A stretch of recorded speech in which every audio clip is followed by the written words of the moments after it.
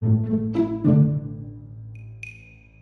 is a business, and the last thing you want if you have a burgeoning business is to have the impetus for that business to go away.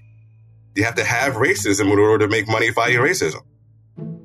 You have to have racism in order to have what Ibram Kendi claims he wants, which is a department of anti-racism as another branch of government.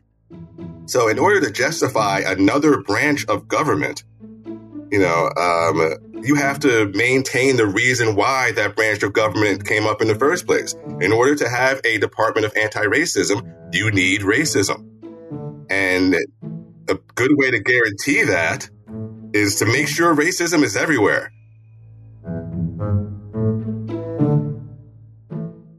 Welcome to the Unspeakable Podcast. I'm your host, Megan Daum. So if you've been paying any attention to the news lately, you have heard the term critical race theory, or CRT. I'd also surmise that even if you have been paying very close attention to the news, you're still not sure what critical race theory means. So in a tiny nutshell, let's just say that it's a framework for thinking about the way race intersects with legal systems and other institutions in such a way that there's a persistent fundamental inequality in society. This idea was first written and talked about in the 1990s, and until recently, it was mostly confined to esoteric academic discussions. But during the Trump administration, a version of critical race theory began to take hold in schools and workplaces. And for reasons we're going to get into in this interview, this led to the Trump administration loudly opposing it, whatever they thought it was. And from there, state bills calling for bans on the teaching of what's commonly called divisive concepts. And no one can agree on what that means either. So in order to understand this a bit better, I wanted to bring someone onto the podcast who would help cut through some of the confusion while also being neither a proponent of CRT nor dogmatically opposed to it. So I invited Erec Smith. Erec is a scholar in the field of rhetoric. He is a professor at York College of Pennsylvania and the author of the book, A Critique of Anti-Racism in Rhetoric and Composition.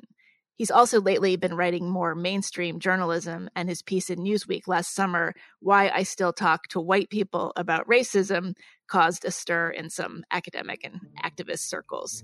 He joined me to talk about all of this, as well as answer some basic questions about what it is that everyone is so upset about.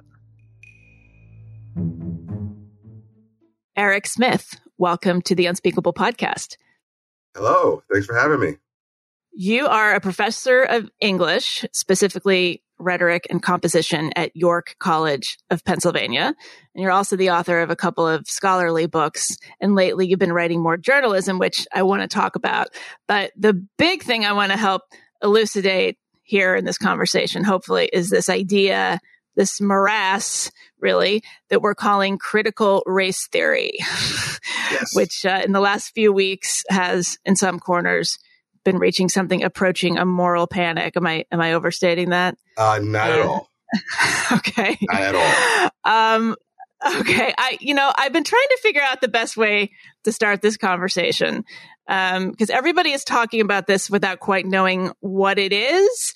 And that's why I think I'm going to start with a kind of mini case in confusion. And I apologize if this is a little long-winded, but I think it's germane to your position as a scholar of rhetoric. And after this, you're going to do most of the talking, I promise. But okay, just right. hear me out here. So say I have a friend, someone I've known for a long time, who is, politically to the right of me, follows the news, but is not following every little flare up in the culture wars the way I am and you are. So this is somebody who thinks of herself as not a racist, but does not know that this has become a different thing than being anti-racist. Okay. So she's got a couple of kids in public school, in a GOP controlled state. Maybe she's in the South, for instance. So let's say we're talking on the phone and catching up after a long time, and say this was like a month or so ago. And suddenly in the context of talking about just the general madness of our era, the subject of critical race theory comes up. And on this subject, my friend expresses a real anxiety about what's happening in her state, in her kids' schools, maybe even in her own workplace. And pretty soon she's talking about critical race theory the way liberals used to talk about the moral majority or Christian conservatives taking over politics. There's like fear in her voice. And pretty soon she's talking about communism. And so when I ask her what she thinks critical race theory really is, she is not sure how to answer. And when I try to explain it to her, I realize I can't explain it either. So my opening question to you, Erec, my very long-winded question is, how should I, a person who ostensibly keeps up with these things, have answered her? And maybe more to the point, what does she think she's talking about when she talks about critical race theory? What's got her so upset?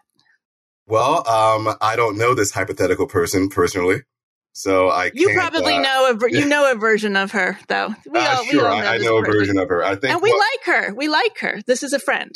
She's a well-meaning individual, who wants to do the right thing. But what she is scared of, I think, is what's being called critical race theory, which is happening in schools and workplaces. That is typically referred to in, say, the state Senate bills against CRT. They're called divisive concepts, right? And what that basically means is, you're not allowed to make decisions based on immutable characteristics like, say, skin color or ethnicity or sex or something like that.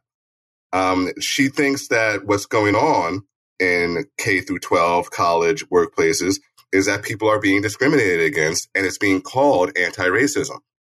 White people are being considered inherently oppressor. People of color, especially Black people, are being considered inherently oppressed. There is this idea that, we shouldn't ask whether racism happened, but how it manifested in that situation, which is to say it's always there. It's ubiquitous. It's, systemic in the society. And that, ideas like intent doesn't matter. It's only about impact, right? These ideas that, transcend particular situations. And it's just this blanket idea of racism that's being put on everything, regardless of the situation, regardless of the players within that situation. I think that's what people are afraid of. Now, people will keep saying, oh, that's not CRT. That's not critical race theory. My answer to that is, I don't care. Call it what you want. Pick another label. Call it not CRT. That's my favorite one. The point is, there's some divisive anti-CRT. It's like, it's not even anti-CRT. It's just not CRT. CRT yes. With a line through it? Okay. Yes. How about the circle with the line through it in CRT? Just have it be a symbol. I don't know. The point is, whatever's going on in the schools, in the workplace is divisive. And it is painting certain people with certain moral characteristics, right, based solely on the color of their skin. And this is what people are up in arms about. Now, I, think that all this is derived from what's called critical race theory, but it may be more accurately called critical white studies or critical social justice. Both these ideas coming from people like Rodman DeAngelo or Ibram Kendi or some other people that, are also associated with critical race theory. So that's the messy hodgepodge of it. So that's interesting. You're saying it could be called critical whiteness. Did you say theory or studies? Studies. Okay. But I mean theory, Because I've been interpreting critical race theory as looking at the concept of race in general, but also having just a deeper understanding of the history of African Americans, for instance. So I'm kind of surprised to hear you kind of frame it around the idea of whiteness. Well, I think, I wouldn't, call it critical white studies. It's being called critical white studies, and that is derived from critical race theory. Richard Delgado and Gene Stefancic, those are people who are considered the original or two of the original critical race theorists, also have some writings in what they call critical white studies. And when you look into critical white studies and critical social justice and the kind of stuff that, say, Robin DiAngelo is doing, right, that's really what's being, that's really what's causing the fear in K through 12, higher ed, the workplace, and things like that. So when people say, "Oh, it's not CRT," that's kind of a distraction. That's a red herring. It's CRT adjacent. It's CRT. It's close enough to CRT. And if you want to call it critical white studies or critical social justice, fine, call it something. The point is, it's happening and it needs to be dealt with. Okay, so how did we get here? Because this has been present in academia for decades. Richard Delgado was one of the first people to write about critical race theory. Who's the other important player in this? There's Derek Bell, there's Kimberly Crenshaw, there's Mari Matsuda. Right. Okay. And Kimberly Crenshaw is the one who coined the term intersectionality. And yes. She's a law professor. And so that came out of a legal case study. Most of them are. Yeah, and had very useful applications in that context. Right. So how did this concept of critical race theory make its way from, humanities departments of liberal arts colleges to like K through 12 public education, especially in the last year? Like, has it been sneaking up on us for decades and we're only now noticing, or was there some kind of pivotal moment? People have been writing about these issues for quite some time. Jonathan Rauch has a book, Kindly Inquisitors, that was, written several years ago, the 90s, if I'm not mistaken, that reads like it came out 2 weeks ago, regarding how it's talking about race issues in America and how it's, dinging a warning bell for what we're calling now critical race theory. There's some the book Beyond All Reason that came out, in a similar time, also does this. I mean, there are Randall Kennedy, another law professor, speaks out about critical race theory in ways that sound like it came out 2 weeks ago, and he did that in the late 80s, early 90s. So, yeah, it's been slowly sneaking up, but last decade, with the election of Donald Trump and more and more evidence of police brutality against unarmed people of color, right? That made its way through every media outlet possible, right? That kind of ramped things up to what many people would call a great awakening, right? And that great awakening opened the door for people to not just address issues of race, but for people who feel guilty and want to do something, to get into the mix. And, as timing would have it, the work of Robin DiAngelo and Ibram X. Kendi, was already trending, right? And this just ramped things up even more. And again, there are several critical race theorists who would say that Kendi and DiAngelo are not critical race theorists, which I think is it's not an important.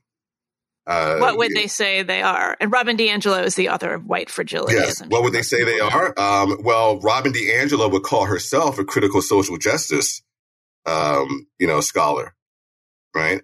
Kendi just refers to himself as anti-racist, but they both acknowledge that critical race theory inspires them thoroughly. I mean, a lot of it comes from CRT, right? Okay. But that's what we're seeing in the schools. There's a list of tenets of anti-racism in education from Robin DiAngelo and people of her ilk. And that list really describes what's going on in the schools and in the workplace and things like that. Two of the tenets are, the world was, constructed for the benefit of white people. So anything that makes white people comfortable is suspect. Right. That's a real tenet of DiAngelo's anti-racist education. Another She's one white, is, by the way, just in case people are not clear. Robin DiAngelo is a white woman. yes, that's a pretty important fact. Yes. Another tenet, and I'm trying to go off of memory here, is that, we shouldn't ask whether racism happened or not.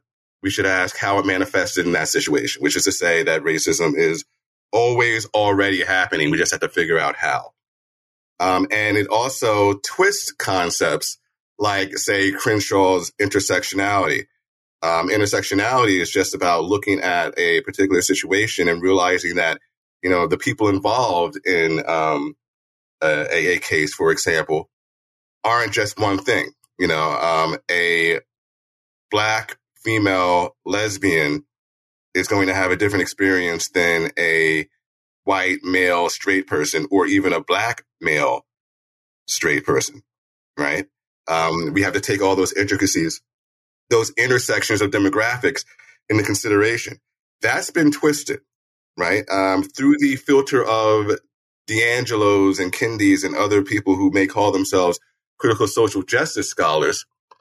Intersectionality is a way of determining ethos. It's a way of saying who's allowed to talk and who isn't. The more downtrodden intersections you have, the more you deserve the microphone. And the more privileged intersections you have, the more you need to just shut the F up, right? That's what it's been twisted into. So there's CRT, and CRT is not perfect on its own, but what it's been twisted into is the real problem. And again, critical social justice is a term that DiAngelo uses to describe herself. Okay, now this is a question that I probably should have asked a professor back like in my freshman year of college, but better late than never. When we put critical in front of something, critical studies, critical theory, what are we doing exactly? What does that mean? Well, it doesn't mean critical thinking, right? Those are the adjective critical in that situation is different from, the one we're using in critical studies or critical race theory. Yeah, it's kind of the opposite. Critical thinking, critical theory is replacing critical thinking in certain corners. Yes, it is. I mean, critical thinking is about, I like the late philosopher Richard Paul's definition of critical thinking. It's using reason and rationality, empirical evidence and things like that to come to a conclusion, regardless of whether you like that conclusion or not, right? It's not about what you want. It's about what is. What he calls sophistic critical thinking is critical thinking insofar as, it confirms your biases, right?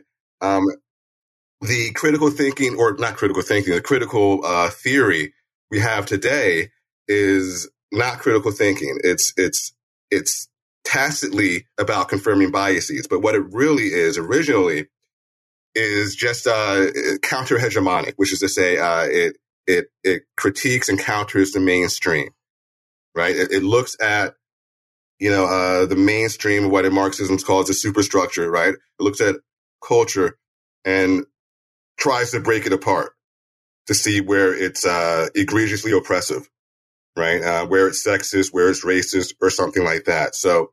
So critical theory starts from the assumption that something's wrong, right? Okay.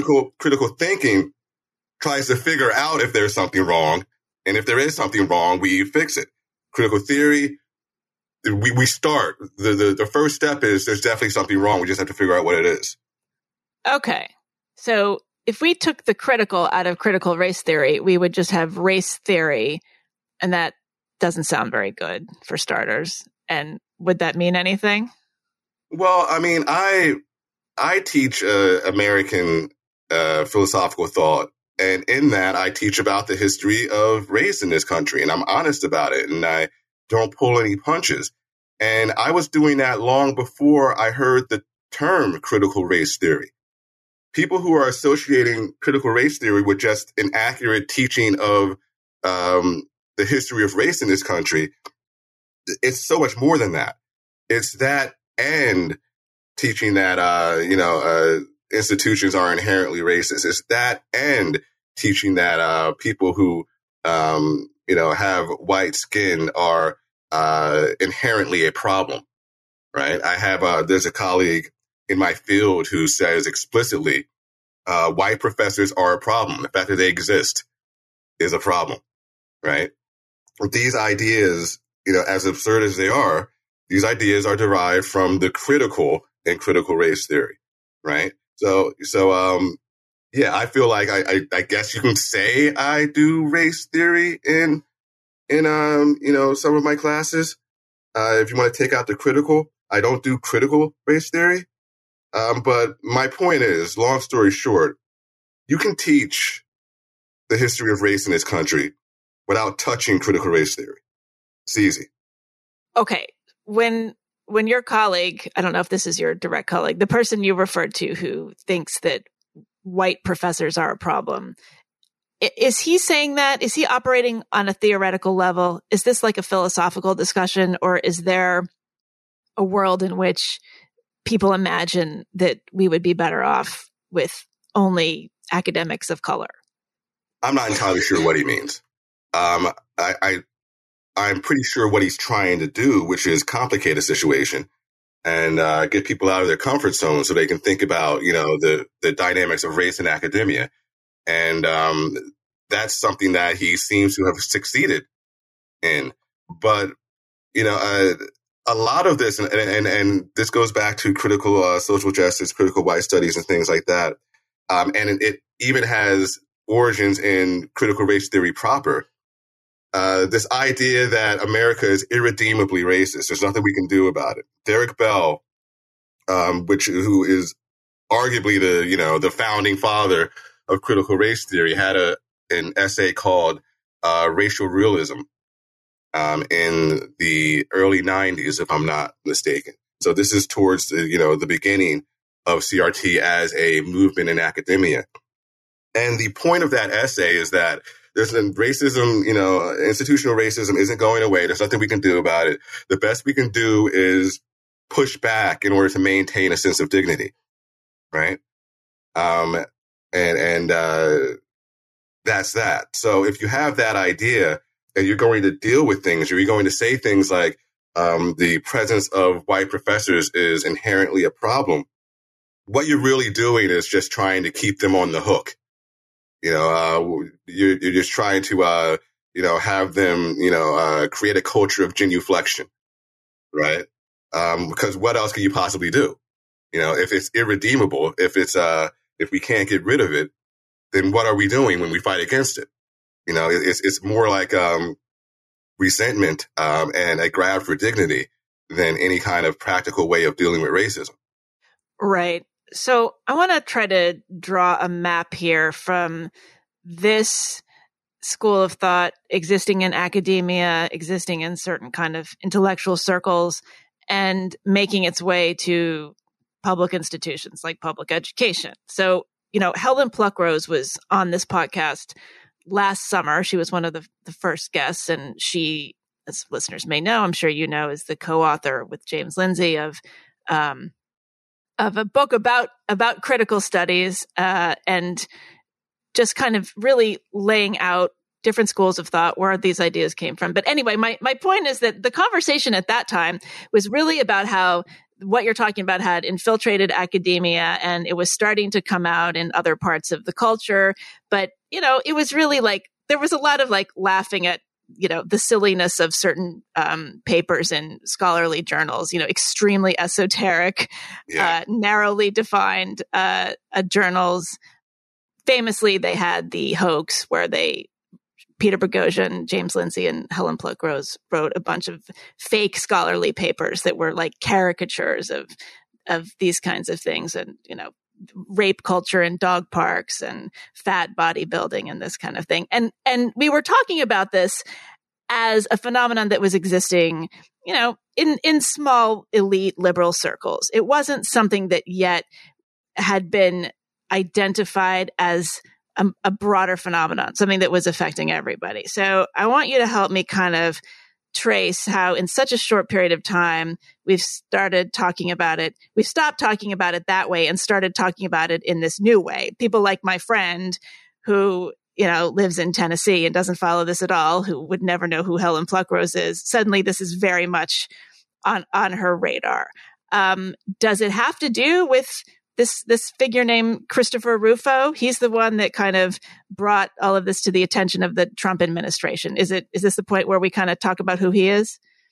It can be, sure. I mean, it's a lot of this, I mean, especially in my field anyway, I can speak most confidently about my field specifically.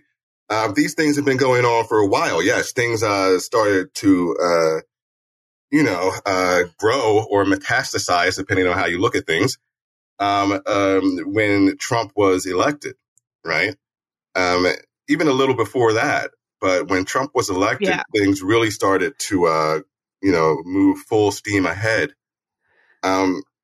What Rufo does is he sees the Great Awakening, right? When it's really on steroids, right? And he says, okay, I'm going to point this out. People are emailing me, sending me things, complaining about what's going on in their schools.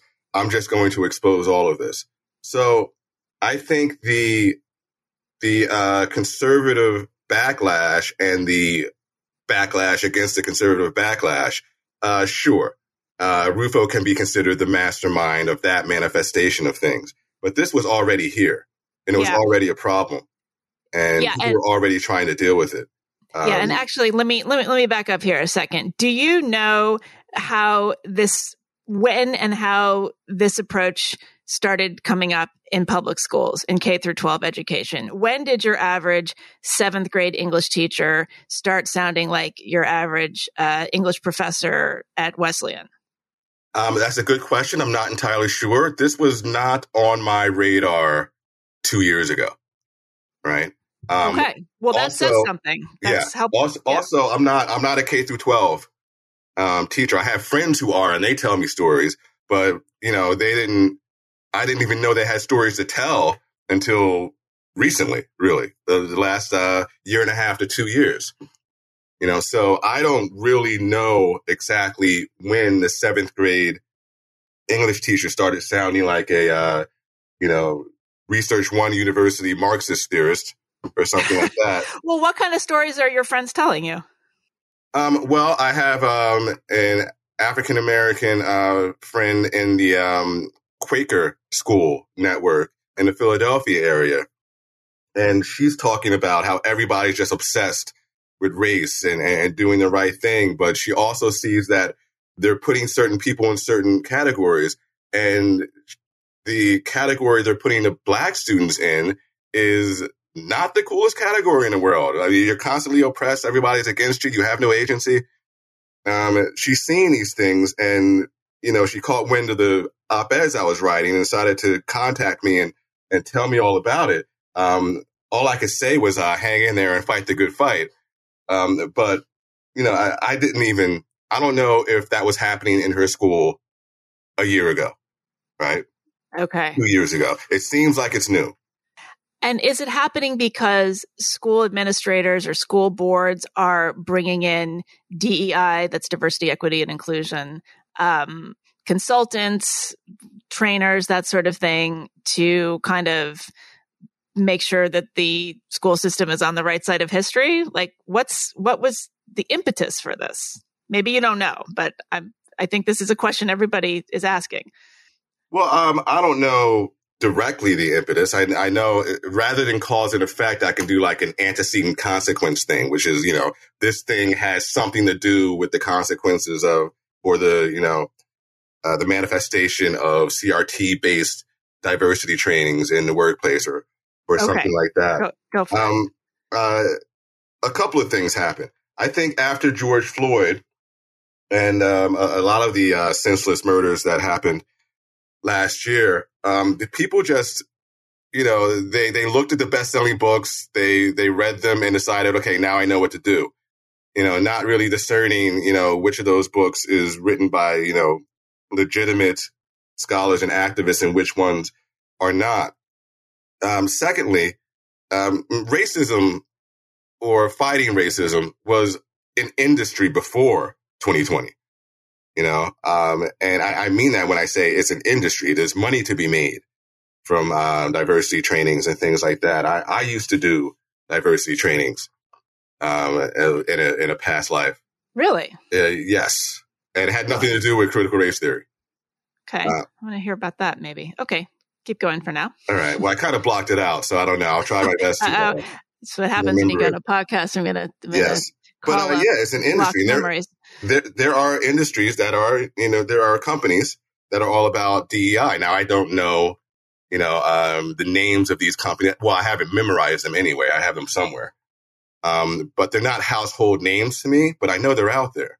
Right. And some of them, Coca-Cola, had one. They got in trouble for, doing one, I think last fall, in which the general conclusion was try to be less white.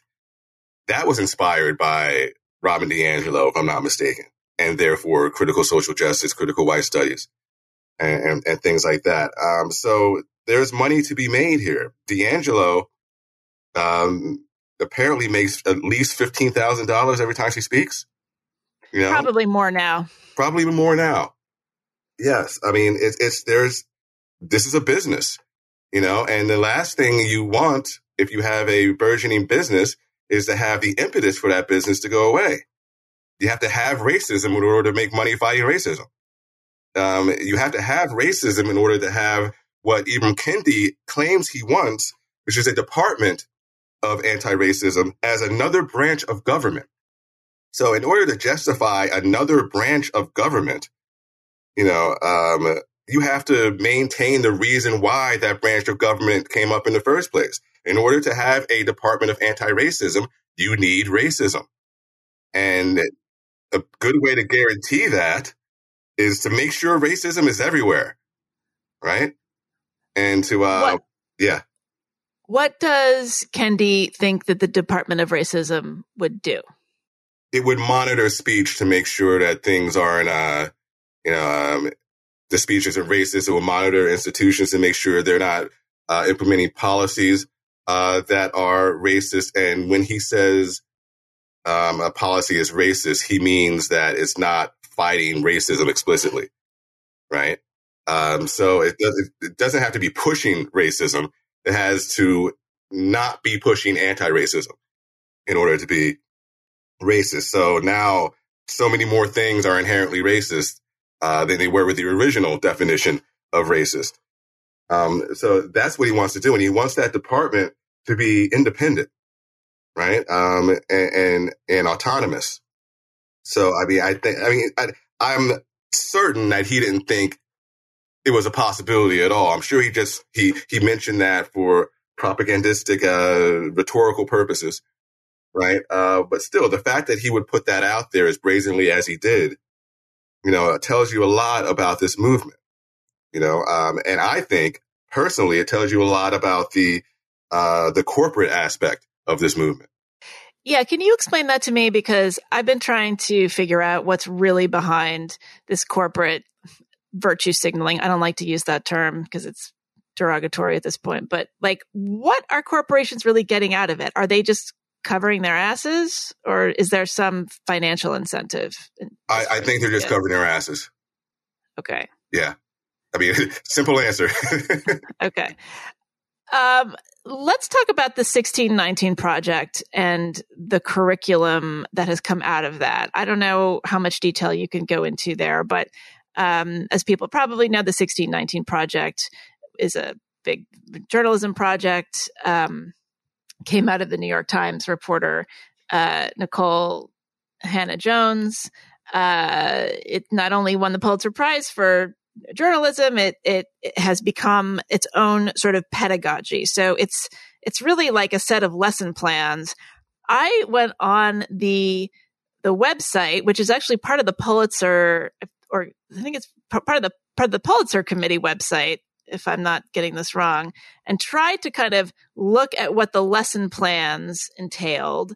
And I don't know, it doesn't look that coercive, or it doesn't seem that doctrinaire. What do you think about it? But I also I didn't click on that much, and I didn't read any of the assigned books. So, well, I haven't read that in a while. I read it when it first came out. And when I read it, I saw some things that were questionable, like the whole purpose behind the United States of America was white supremacy and the enslavement of Africans. I mean, that's, that seems to be the most contentious aspect of it. But other things, what I saw when I initially read that was just people looking at the world through a different lens. A lens that centered race and racism and white supremacy. And I saw it as kind of a thought experiment of sorts, right? The initial essay makes some claims, like the one I just talked about, but the other ones are just like they are interesting speculations about the contemporary dynamics of race and how they're derived from the history of race in this country. I think it depends on how one uses the 1619 project. That is a problem. Now, I'm not saying the project isn't problematic. I'm just saying on a scale of 1 to 10, and it's not a 10, like a lot of people are saying it is. And I think it could potentially make for some interesting conversations. Yes. So we have the lesson plans like the 1619 project. We also have people kind of, I don't know if it's cherry picking or just kind of, having greater memory retention for the more extreme examples. We have constantly, we're having sort of horror stories come out of public and private schools about the way kids are assorted into what are now being called affinity groups. There'll be a group for white kids, groups for kids of color, because supposedly they feel safer when they're segregated like that. I mean, that, to most of us is really backwards thinking. So we have this kind of pedagogy. Some of it is okay. Some of it is really not so good. Some of it maybe is good. And along comes this character named Christopher Rufo. Now, what I understand of him, he was like a filmmaker. He was kind of in creative fields, kind of just floating around the media and cultural ecosystem. And he got kind of obsessed with these ideas and kind of, hooked on them. And he went from being, basically a liberal, a progressive, I guess, to a kind of, I don't know if he's like a kind of center right conservative, but he basically brought it to the attention of the Trump administration that these sorts of things were going on in public schools and that attention needed to be paid. And what has come out of this is a whole bunch of bills in state legislatures, quote unquote, banning critical race theory. And to a lot of people, that sounds pretty scary. I don't think most people think that the federal government should be banning the teaching of anything. So there's a lot of, there's kind of a panic around that, especially over the last month or so. But then if you look at these bills, they're really all over the place. Some of them don't do very much at all. Some of them there's such overreach that teachers wouldn't even be allowed to teach anything, extremely far left concepts or center right concepts for that matter. So what do you know about these bills? And what do you think as an academic? I know this is not your realm, but have you looked at the details of any of them? And do you have any thoughts? Yeah, I do. And I want to start with this one. The Trump's executive order from late last year is probably the most generous of all the executive orders / House and Senate bills that I've seen. And I say that because it makes explicit, and I just pulled it up right here. So it makes explicit at the end of the executive order. It says, quote, "Nothing in this order shall be construed to prohibit discussing as part of a larger course of academic instruction the divisive concepts listed in Section 2A of this order in an objective manner and without endorsement." Now, Section 2A just goes over all the things we know about the manifestations of quote unquote CRT in K through 12 education and workplace and things like that. But this executive order is not banning discussion about race. It's not banning even trainings about race. It's banning a particular methodology, an approach to race that is being called critical race theory. So, I mean, people tend to ignore that part of the executive order, that it's not saying let's not talk about race. It's saying let's not do it in a way that is being called divisive concepts, right? Let's not apply these divisive concepts. And those divisive concepts are, for example, one race or sex is inherently superior to another one, right? The United States is fundamentally racist or sexist. An individual, by virtue of race or sex, is inherently racist, and so on and so on. Those are the divisive concepts that this executive order is trying to get rid of, not the discussion of race per se, right? The state bills that we're seeing have a comparable message, right? It's about divisive concepts and not talking about race. However, as I've been noticing from looking at the bills and from other people's assessment of the bills, there's a lot of confusing language in there. Arkansas seems to be banning any talk of social justice, period, which I think is a problem. And how are they phrasing that? Are they actually saying, don't talk about social justice? How are they defining social justice? That's a good question. I have it around here somewhere. That's okay. I mean, yeah, like a lot of them are so vague that they could arguably make it impossible to teach about slavery or racism at all, right? I mean, one of them, I'm not sure which state is this. Some of the bills, prohibit, and I'm quoting from Greg Lukianov's roundup in his report for FIRE. That's the Freedom for Individual Rights and Education organization. So he did he wrote 13 important points in the campus and K-12 critical race theory debate, and I'll link to that in the show notes. But some of these bills prohibit, quote, making part of any course that, quote, any individual should feel discomfort, guilt, anguish, or any other form of psychological distress on account of his or her race or sex. Well, that's like you're trying to account for how people feel, and that's just by definition impossible. Right. If I'm not mistaken, and again, I forget which one it is, there was one that said, we shouldn't be so concerned about student comfort. We should be able, so, I mean, it's all over the place regarding that, and different states have different, slightly different takes on things.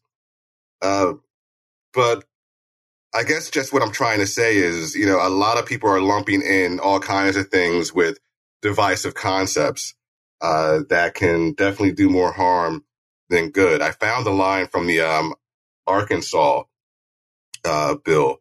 It says a public school shall not allow a course, class, event, or activity within its program of instruction that promotes the overthrow of the United States government. Okay. And 2, promotes division between resentment of or social justice for a race, gender, political affiliation, social class, or particular class of people. I mean, that's confusing language to me, right? And it's language that somebody could infer, I can't talk about social justice at all, or I don't have to talk about social justice, depending on who you are.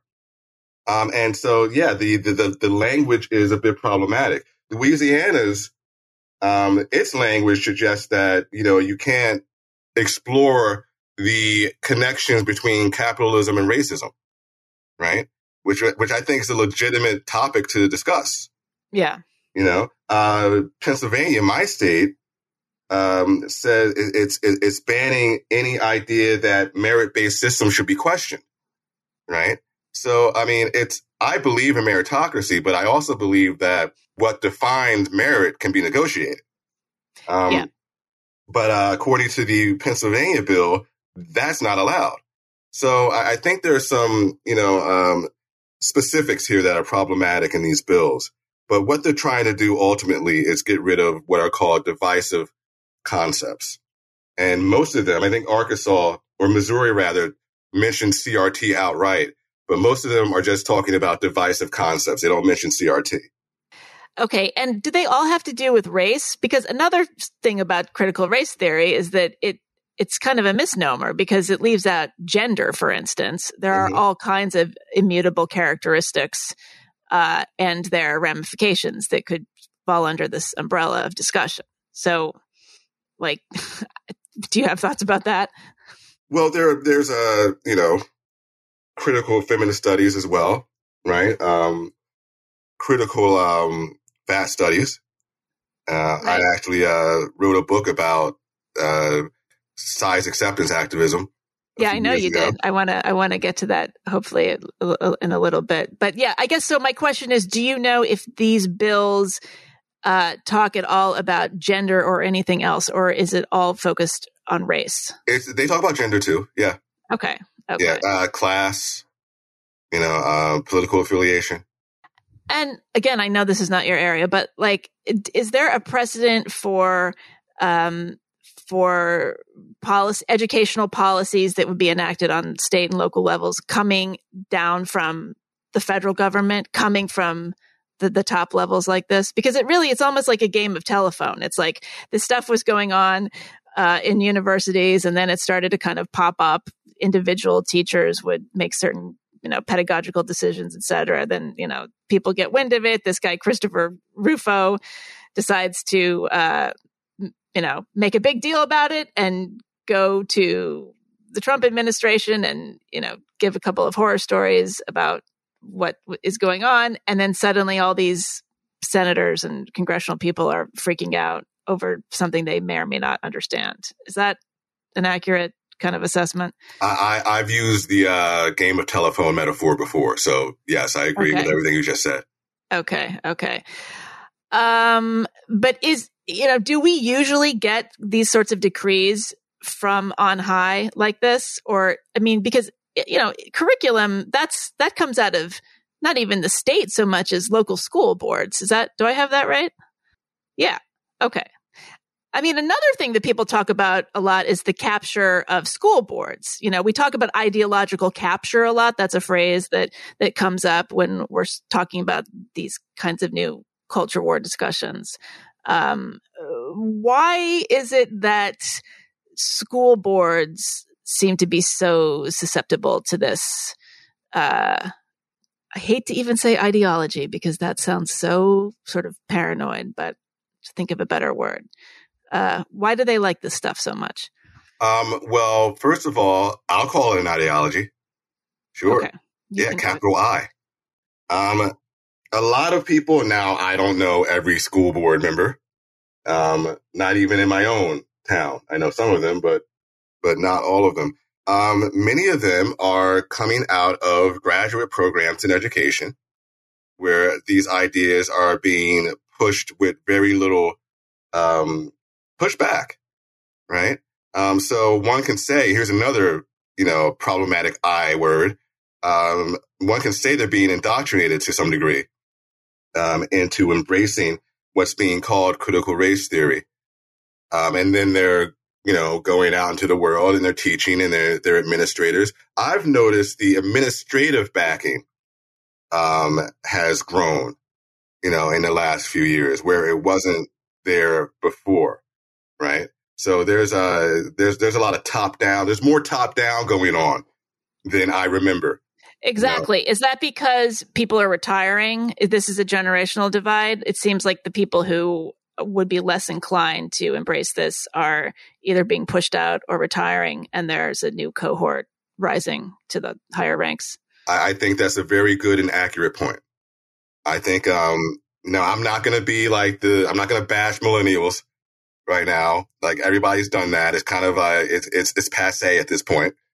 But this is definitely a different generation with different understandings of society, and those understandings are manifesting in ways that are being called divisive concepts.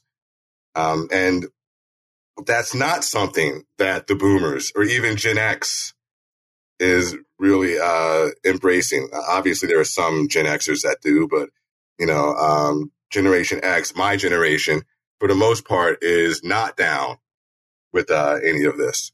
So you have, the older millennials and down pushing this. And yes, they are becoming the majority in any workplace. Yeah. And unfortunately, our generation, Generation X, is the smallest generation. Yeah. We're a very small cohort sandwiched between two very large ones, the boomers and the millennials. So we get nobody ever listened to us anyway. No, Well, I want to ask you about your students. You teach at York College of Pennsylvania. What kind of students do you have? What kinds of high schools have they come from? What kind of worldviews do they have vis-a-vis these issues? Well, York County is very red and very working class in many ways. So the students I have, there's it's a multicultural bunch of students. For sure, one can argue that it should be more multicultural, but there's a significant number of students of color here. But they're all about business. The things that happen at Evergreen, for example, probably aren't going to happen here. These students have jobs, some full time. They're not all living on campus in order to save money. They're all about let me get my education and move on. So your college, as of now, anyway, kind of I don't know. The zeitgeist of wokeism has skipped over it for the time being. But in my field, however, when I'll go to a conference or participate in an online conference or something like that, the wokeism slaps you in the face. Mm-hmm. So it's a more robust phenomenon among my fellow academics than it is among my immediate students. Right. So would you say that the professors are woker than the students in this case? Generally, yes. Again, here, I wouldn't call the faculty especially woke in the sense we're using it. But, throughout my field, yes. Okay. So I heard you recently in an interview with Brooke Gladstone on NPR's On the Media about this question of cancel culture. Another term that it has been elasticized into meaninglessness. It was the question of whether or not it exists. You believe it does exist because you were canceled yourself in some fashion. So what happened? In some fashion, yes. But I mean, as Brooke pointed out, I'm fine, and I agree with her. I'm fine. My issue isn't that woe is me. I've been damaged irreparably or something like that. My point is that canceling somebody is not the last resort anymore. It's the first resort. And when academics go straight to I'm going to shut you up instead of talking, I don't think they're academics any longer. I think they're activists. I think they're, what's the term I'm looking for? The word evangelical pops into my head, but I don't want to use that. But very spirited, let's just say that, activist. And they're no longer academics. That's my issue with it. Right. I mean, the reason I brought this up, that was a little bit of an abrupt transition, but it came to mind because you're talking about your position within the realm of academia. You are an English professor. I know you're a rhetorician, but you have to operate. You may have the luxury of having students that have better things to do than obsess about the granular, the microaggressions that they may or may not experience. But you have to still operate in the academic sphere. You have to do all the things that one must do to, get tenure, keep a job, kind of stay relevant. And so you are in a tough position because you're not towing the line. So can you explain what happened that got you sort of half canceled or temporarily canceled? It involved Twitter, did it not? Partly, yes. The person I mentioned earlier, who said that white professors are a problem inherently, mm-hmm. That person made a speech in which he said that and various other things at a conference in 2019. I went on a listserv for rhetoric professors, rhetoric and composition professors, a couple of days later questioning the validity and efficacy of that speech. And that's when the floodgates of degradation opened. And I say degradation purposefully because there is a concept called a degradation ceremony, in which somebody who isn't saying the right things is systematically and purposely discredited. Wait, right? A degradation ceremony? Yes. This is an official thing. This isn't just something like that came up. No. This comes from Harold Garfinkel. In the 1950s, wrote an essay on it called "Status Degradation," and he talked about the phenomenon of when somebody is out of line in the group, that person has to be made an example of. And this is nothing new in humanity. Back in the day, we tarred and feathered people and marched them down Main Street. Right? Now we mob them on social media, but it's the same concept. We have to discredit this person, make sure that nobody wants to associate with this person anymore, make sure this person is ridiculed to the point of self-censorship, right? And humiliation. And this is all in an attempt to get rid of a possible problem, right? Instead of actually dealing with it or engaging with it, because to engage with it is to weaken your stance, right? And that's why cancel culture is a thing, because, engaging with something dignifies it, right? You're dignifying it with a response. If you can just, destroy that person or at least silence that person, that's a lot safer for, your ideological stance and everything you're trying to bring forth. Mm-hmm. So degradation ceremonies are a thing. And what happened to me was comparable to a degradation ceremony, especially on Twitter, not so much on the listserv. I mean, it was there on the listserv, but especially on Twitter with people, just making things up about me, saying I said things I didn't say. What did you actually say? What I actually said was, I think that, what's going on with the speech that was happening and the general movement in the field, I think it was doing more harm than good. I think it made no sense from a strategic standpoint. And I think it was infantilizing to our students. Mm-hmm. That's what I said. I did not say that racism didn't exist. I did not say that I was a champion of white supremacy. I did not, seek out graduate students specifically and try to stalk them and had this elaborate month-long plan on how to do that the best way. Yes. You were accused of those. You were accused of doing that? Yes. Okay. And, fun things like that. The funniest thing about it all is that they actually thought that would work. I've gotten louder because of that day. I didn't shut up. I grabbed a metaphorical megaphone and now right. I'm here talking to you. Right. If they would have engaged me, as academics, I don't know if I'm sitting here talking to you right now. If they would have said nothing, if they would have just ignored my email, I don't know if I'm talking to you right now. And what year did this happen? 2019. Okay. So it sounds to me like you were getting you were pretty wary of this kind of ideology, to use your word, up until that point. And then I think something that happens to a lot of people, if they get dogpiled on Twitter, if they get dragged, if something happens to them where their own community kind of turns on them, they become kind of small r radicalized in a way. Or it's not even really being radicalized. You're just sort of emboldened. Like there's a sense of like, okay, you know what? Screw it. I'm not going to pretend anymore. I'm done playing this game.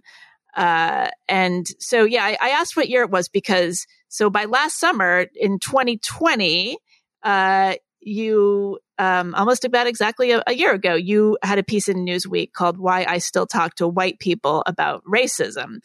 Yes. I know you don't write the headlines. Maybe I don't know if you wrote that one. Usually we don't write them, but, it's a pretty anodyne piece. I mean, you are clearly, I would read this as an anti-racist piece, but, I thought to call up the piece because you mentioned that word strategy.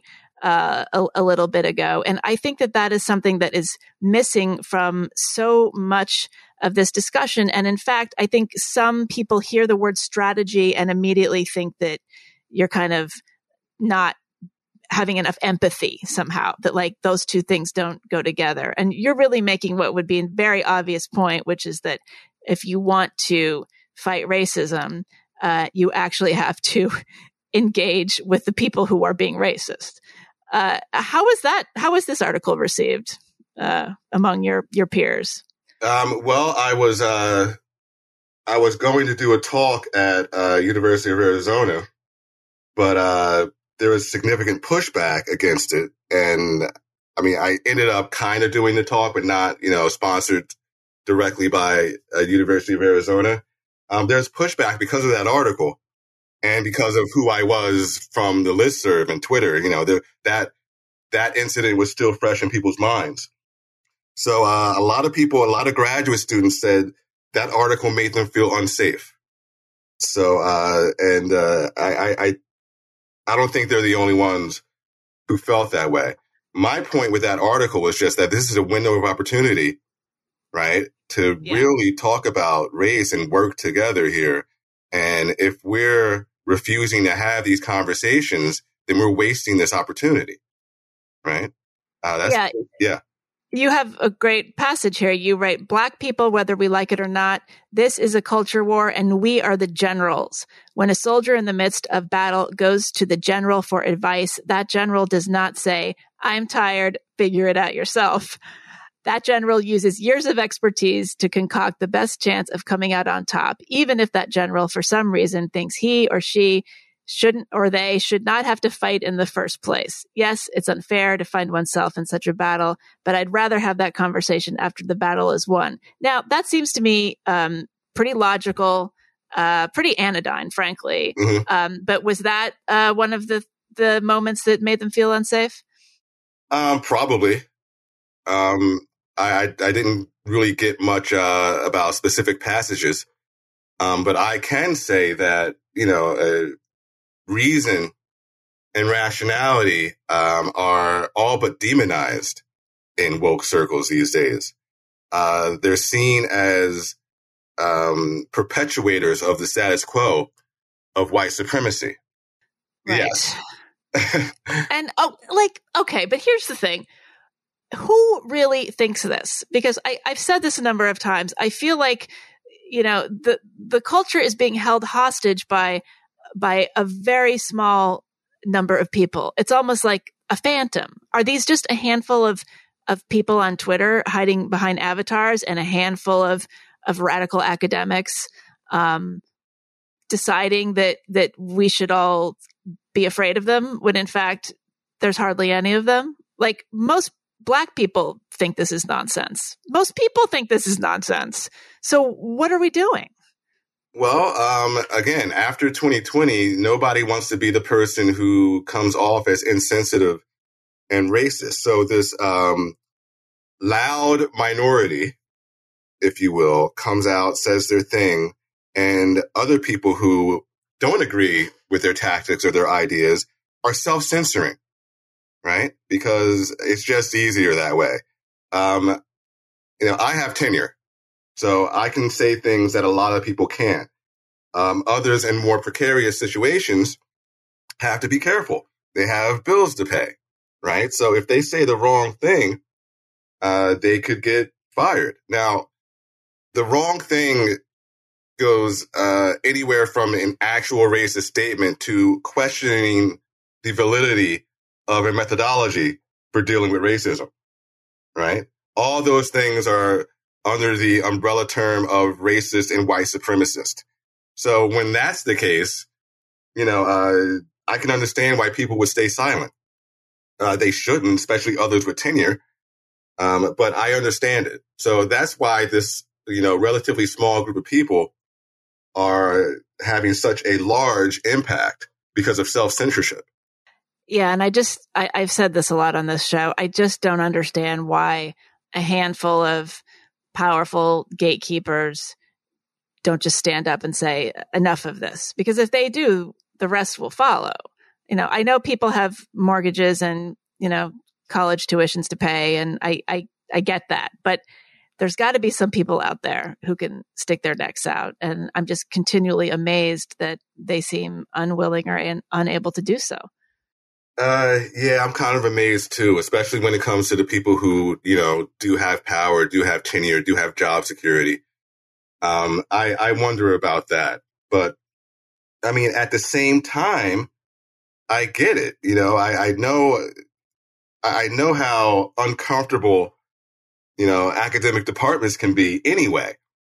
If you're labeled, even if you have tenure, if you're labeled that white supremacist who doesn't care for anti-racism, that's going to make your life a lot more difficult. I know people who just quit academia because it was just a minefield and they couldn't deal with it anymore. These are good scholars, right?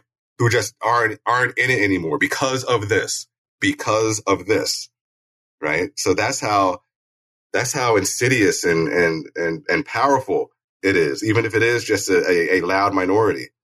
But I really want people to understand, we're not just talking about higher education. We're not talking about K through 12 public education. We're talking about a lot of entities in contemporary life. We're talking about we're talking about HR departments and corporations. I mean, I hear from people every day. I'm sure you do too. They work for a law firm. They work for an insurance company. They work in a factory even. Every sort of person in every sort of job in every part of the country has experienced some version of this, whether it's their PTA group or their book club. I hear from a lot of people in book clubs who talk about infighting and just the way that the way that books are chosen and the way that the discussions must now go seem to be framed around identity issues in a way that, frankly, probably most of the people in the club can't stand, but nobody will say anything about it. It's really pervasive.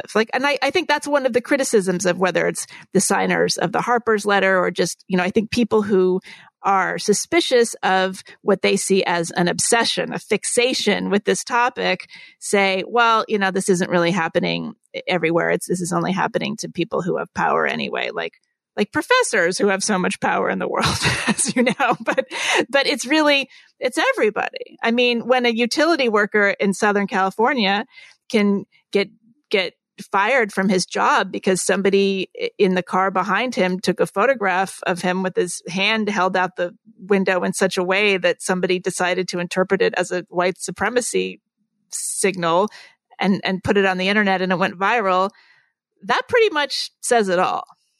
Yeah, it does. And remember what I said about Derek Bell and racial realism and how, we can't fight it. So we might as well just do this out of a sense of dignity and create, guilt and a culture of genuflection. You may remember, I think it was USC, a professor of business was saying a Chinese word that sounded like the N-word. Yes. And a bunch of students complained. He was temporarily suspended. Right? Those students, come on, they were fine. They know he wasn't saying the N-word. It sounded like the N-word. They were not harmed. They were not opportunists. Harmed, they were grabbing an opportunity. Right. The performance of harm was the point. Right.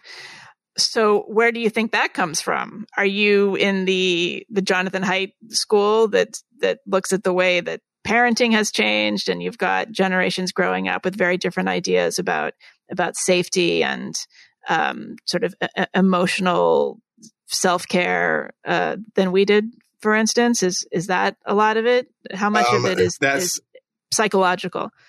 That's part of it. A rhetorician named Kenneth Burke wrote a book called Attitudes Toward History. And in that book, he talks about the attitudes as frames through which we see the world.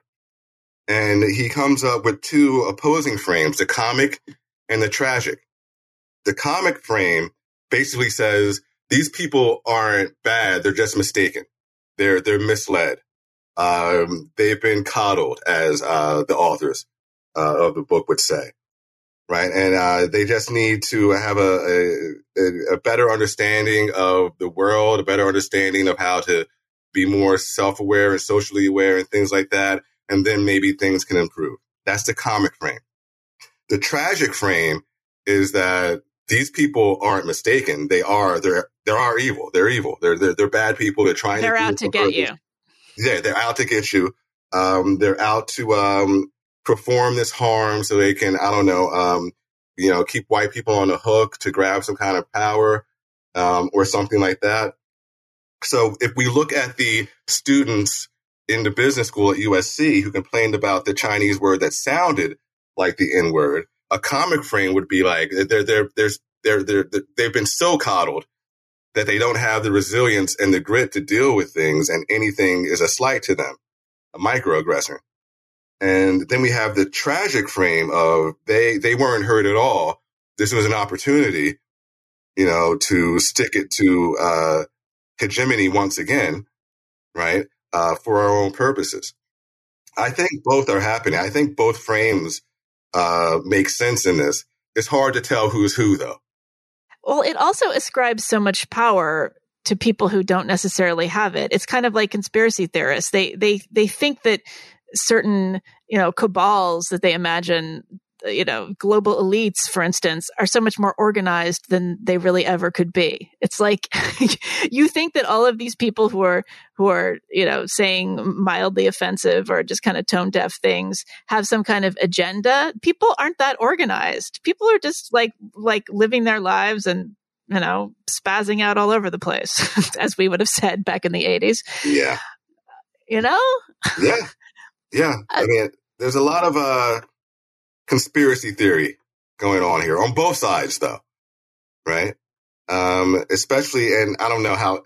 Okay, I'm about to do it. Okay, I don't know how much of a conspiracy theory this is, but if you do trace the origins of critical theory in general, it's explicitly Marxist, right? Especially when it comes to what's called cultural Marxism, which basically is the idea that in order to change things like the economy, you have to change the culture first, which means changing language, which means changing values and attitudes and beliefs and things like that. And Herbert Marcuse in the 60s basically said, we don't need to create a proletariat or convince people that they should be revolting. There are already people revolting. The people of color in this country, right? Especially Black people in the country, especially after the death of Martin Luther King, the assassination of Martin Luther King. They were already up in arms. They were already counter-hegemonic. They were already had this revolutionary mindset. So we can just piggyback on that, right? And then you start, critical legal studies is happening during that, but then you get critical race theory, and all the other offshoots of critical theory, right? It comes out of that. So one could see, this idea that all of this is a Trojan horse for Marxism. That sounds like a conspiracy theory. But if you do look into it, it's, you shouldn't throw out the idea, right? At least have it in the back of your mind. Right. But so to take this back to my friend, the one who's worried about this infiltrating her schools, I think she might think that, but I think she might get that idea from Tucker Carlson, for instance. So, see, this is the problem. There's a tiny kernel of truth, but then it explodes into something nonsensical. I'm curious, Erec, you are, I think you're in your 40s. Are you in your late 40s? Maybe. Mid 40s. Okay. So no, don't want to microaggress you. Yes, I am. You grew up in the 80s as did I. You're a Black man. I think you're from New Jersey. Is that right? Yes, I am. Okay. So did you go to public school, and what kind of education did you get? Like when you were in history class or English class, how did you feel as a Black kid? And do you look back on your education and think, wow, that could have been a hell of a lot better? I definitely look back and say, wow, that could have been a hell of a lot better. But I mean, it's not that I didn't get the basics. I had a pretty good public school education, all things considered. But I mean, we didn't talk about race. I mean, in high school we did to a degree, but not as deeply as people would say it should be taught today. And I would agree with that. I think everybody should know about what happened in Tulsa. I think everybody should know about the pros and cons of school desegregation and how that had some negative effects in some ways. I think people should know that stuff. Yeah, when I was coming up, when we were coming up, I guess, there wasn't much of that at all. And I grew up initially, my primary school years were in a predominantly white school. My high school was much more diverse. But growing up in a predominantly white neighborhood, going to a predominantly white school from kindergarten through the 8th grade, that was not the context where conversations about the history of race and racism in America was going to fly. I'm not going to tell you the racist horror stories that happened to me as a child, but I will say that, they weren't trying to hear any accurate assessment of race in America. So that aspect of CRT is fine. And like I said earlier, you can talk about race in America without, being a critical race theorist. But long story short, I think I'm rambling now. I didn't, get a robust education in race as a kid.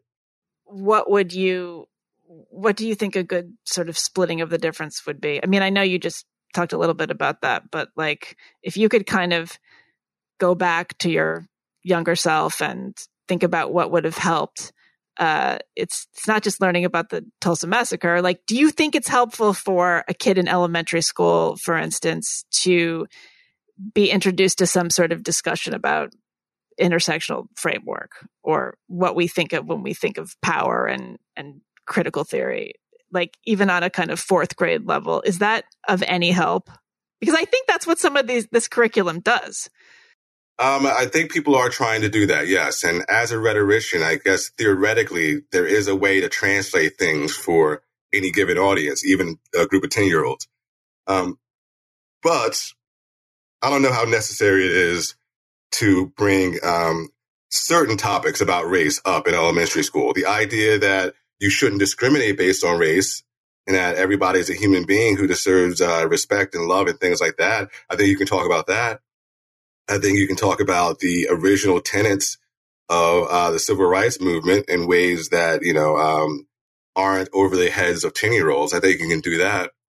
I think the more egregious things that happened in the country's history should be taught, but there's a certain place where it should be taught. Again, I'm not a K through 12 scholar, but something intuitively makes me think that upper level high school is where that should be discussed. Juniors and seniors. Yeah, because it seems like a lot of these horror stories take the form of, oh, my son came home from 3rd grade and talked about how he was told he is not to speak because he is a white male. And is that, and like, I know you probably don't know the answer. Is that really happening? I mean, obviously it does happen, but how pervasive is it? Because it's really easy, I think, to just kind of like glom on to those sorts of anecdotes. I mean, they're very easy to get worked up about, but is that really the whole story? I think it's definitely happening. I mean, if you look at Rufo's work, I mean, he's kind of chronicling, places where it's happening. I'm hearing from, actual friends I have that is happening. I haven't heard from any friends that students are going home and saying that, mommy, I'm an oppressor or something like that. I haven't heard that from my friends, but apparently that's happening. Now, when I spoke a few minutes ago, I was talking about the teaching of race in American history. I don't think critical social justice or critical white studies has any place, in K through 12. I think you could talk about that, in college as one of many frameworks through which we see the world, right? But I think it'll do more harm than good, especially at the primary school level. Mm-hmm, mm-hmm. Yeah. It's strange. It centers whiteness in the same way that I think a lot of the rhetoric around feminism, especially several years ago, was centering maleness in a way that I thought was completely counterproductive. Like, to talk constantly about male privilege and toxic masculinity is to put men at the center yet again. Yeah, right. And it was always just kind of a contradiction to me. Well, so just to kind of wind things down here, I am curious. I've been peppering you with a lot of policy questions, and I appreciate your humoring me there. We're both, I think, kind of finding our way. You more so than me. You know more about this than I do, and I'm trying to figure it all out. But how did you end up in academia? You're dealing with some pretty, you're a real academic. You wrote a book called Fat Tactics: The Rhetoric and Structure of the Fat Acceptance Movement. You also have a more recent book that is about race and critical theory. How did you end up here? Well, by here, do you mean this present moment or in? No, not this present moment. We're gonna end on that. But yeah, how did you end up in academia? Was it just, were you always just sort of an egghead? I wasn't always an egghead. I told you earlier that, my primary school education was in a predominantly white environment, but the high school was more diverse. I was happy to go to that high school because it was more diverse and I can find people and not feel like a misfit, right? Finally feel like I fit in and I don't have to deal with, the racism. But I was too white, quote unquote, for many of the circle of black students I was hanging out with. And this wasn't all the black students by any means, but it was a lot, especially the ones that, if you play basketball or something like that, there was a certain circle. And I was too white for them. And that put in my head ideas to which I didn't have the words yet, rhetoric, discourse, ideology. How do people embrace certain ideologies? How are they convinced to embrace them? How does one come to the point where, a person of this color isn't allowed to act in this way? Where does that come from? Right. And that incident really planted that seed, and that seed grew to the point where I wanted to go to graduate school to explore these. And it's in graduate school, getting a master's degree in American literature, that I discovered rhetoric and fell in love with it and saw that as a way that I could explore the construct of ideology and the truths and beliefs and values therein. And that's what prompted me to get a PhD in rhetoric, and that's why I'm here. What made you write a book about the fat acceptance movement? At the time, I was not a diversity officer proper. That was before this, but I was chairing a diversity committee, and I was doing research on diversity as one does, and I started to realize that there was this size acceptance movement. And I started to realize that it's kind of at the time anyway, considered the last acceptable form of discrimination. If you call somebody the N-word, or you call a queer person the F-word or something like that, you're going to get in trouble. If you joke about somebody's weight, not so much. And so I started looking into this and looking into the activism and discovering what worked with their activism and what didn't, and realizing that this was obviously a rhetorical endeavor, one based in the sociologist Anthony Giddens' concept of structuration. I won't get into that too much, but what I did was show how this is why this movement has been successful in the ways it's been successful, right? So it's a very objective rhetorical analysis of size acceptance activism. That's all that book is. And your most recent book is A Critique of Anti-Racism in Rhetoric and Composition, The Semblance of Empowerment. So it sounds like you really emphasize, obviously you're a rhetorician, how much language has to do with this. If we did not have these labels, if we were not able to talk about something like microaggression or, any number, this, what we call jargon, would this be so powerful? I guess, how big a role does jargon play in all of this? Jargon plays a huge role. And that you can go back to, again, Marxist thought, Antonio Gramsci, from anywhere from him to Marcuse, other members of the what's called the Frankfurt School. Language, changing language changes outlook, right? The fact that racism doesn't mean what it meant 6 years ago, in common parlance, that's on purpose, right? You take a term, and it's on purpose for a couple of reasons. A, it does change people's mindsets, and B, it's a potential cudgel. If you take a word that's meant one thing for 200 years, change the definition overnight, not tell anybody you changed the definition, and then punish people for getting it wrong, you're part of what's called the tragic frame I was talking about earlier. But if you do want to change society, you have to change the culture. And a good way to change a culture is to change language and definitions. Well, Erec, I really appreciate your talking with me. I have to say, I wanted to talk about this subject, and I thought really hard about who was the best person to do that with. And you came to mind because I think partly because of what you just said. Precision of language is so important. I wanted to talk with somebody who was going to look at the critique of critical race theory in an intellectually honest and critical way. And I think it's hard to find people who do that. There were a lot of people who were going to bang the drum. This is the worst thing ever. This is so stupid. And then there were people on the other side, obviously, who say you're on the wrong side of history if you're not supporting this. It's really hard to get this right. And, you've become one of these people who is, who's an academic, who is fighting for viewpoint diversity in academia. I think you're part of the Heterodox Academy. You're also on the advisory board of FAIR, FAIR, which stands for, what does it stand for? I have it in my notes. Foundation against, what's that? What does FAIR stand for? FAIR. I got it. I'm blanking. Foundation. Oh my God. Foundation Against Intolerance and Racism. Okay.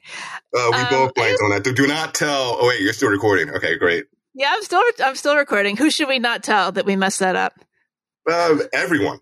Really. I totally blanked on that organization. I love that organization. You know what? It's a testament to how good of an acronym it is that you actually forget what it stands for.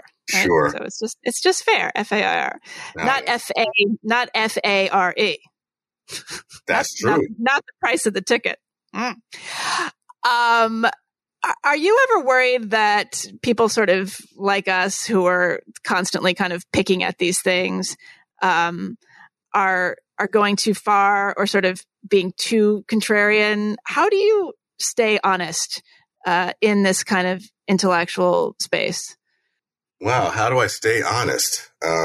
I want to really get to the bottom of things, but there is a lack of pragmatic thought in a lot of woke circles. And I talk about this in the book, A Critique of Anti-Racism, when I talk about prefigurative politics, which is basically, in its worst form, is performing the world you want to see, but not actually trying to bring it to fruition, right? You and your friends get together and you have certain ideologies and certain beliefs and attitudes that you share.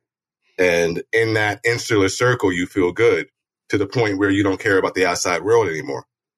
I think in order to actually change the outside world, we have to be realistic. We have to be honest. We have to look at the world for what it is and act accordingly. We have to be strategic. I guess I try my best to keep it real, as it were, because I actually want to get to the bottom of things, right? I actually want to, that's why I still talk to white people about racism, for example. I want to abide by what's called reality testing, and really get to the bottom of things. And that's how I teach. I do problem-based learning. I have students look at real life problems in the environment, in the area, and work together to fix them. That's being honest and dealing with reality.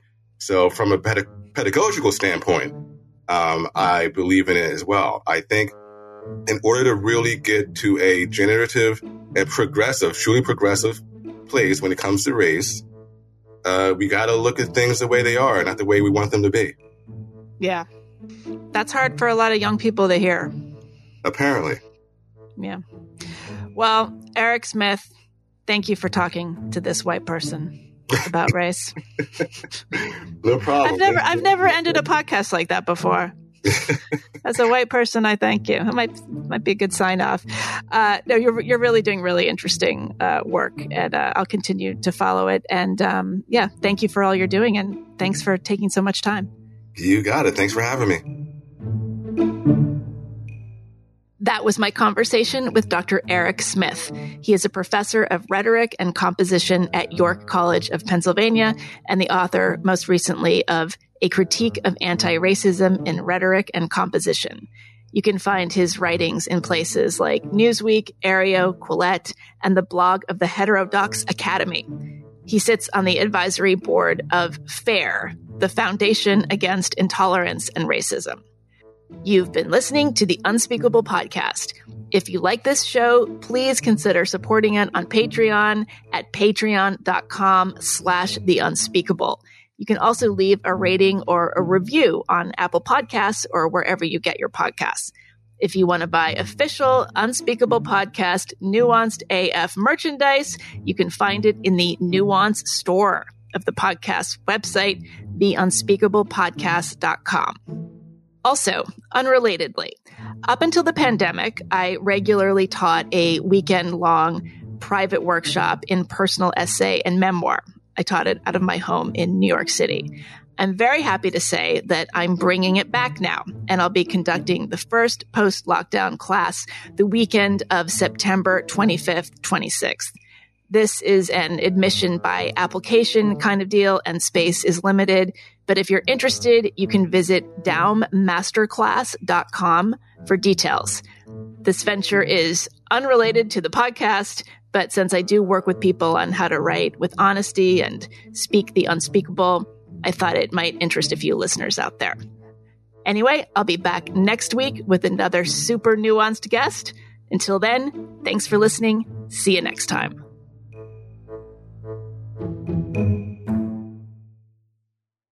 Hi, I'm Frank. I don't like change. And I just saw a billboard for this new BJ's Wholesale Club talking about up to 25% off grocery store prices. Oh, really? What's wrong with paying full price, huh? No, sir. I would not join BJ's Wholesale Club. Let's agree to disagree, Frank. Say you do want to sign up now to get a $40 BJ's digital gift card. Join the new BJ's Wholesale Club, opening soon in Ross Township. Visit bjs.com/Ross Township or the BJ's Membership Center at the Block Northway. Offer valid for a limited time. Are you in excruciating pain brought on by your son, daughter, or spouse suffering from addiction? You are not alone. If you call Recovery Centers of America today at 1-888-RECOVERY, your whole family can begin to recover. At Recovery Centers of America at Monroeville, your loved one will be treated with care by expert addiction professionals, while family programming will give you support and healing so that you can recover as well. RCA accepts insurance, provides transportation, and offers intervention services. Call 1-888-RECOVERY now.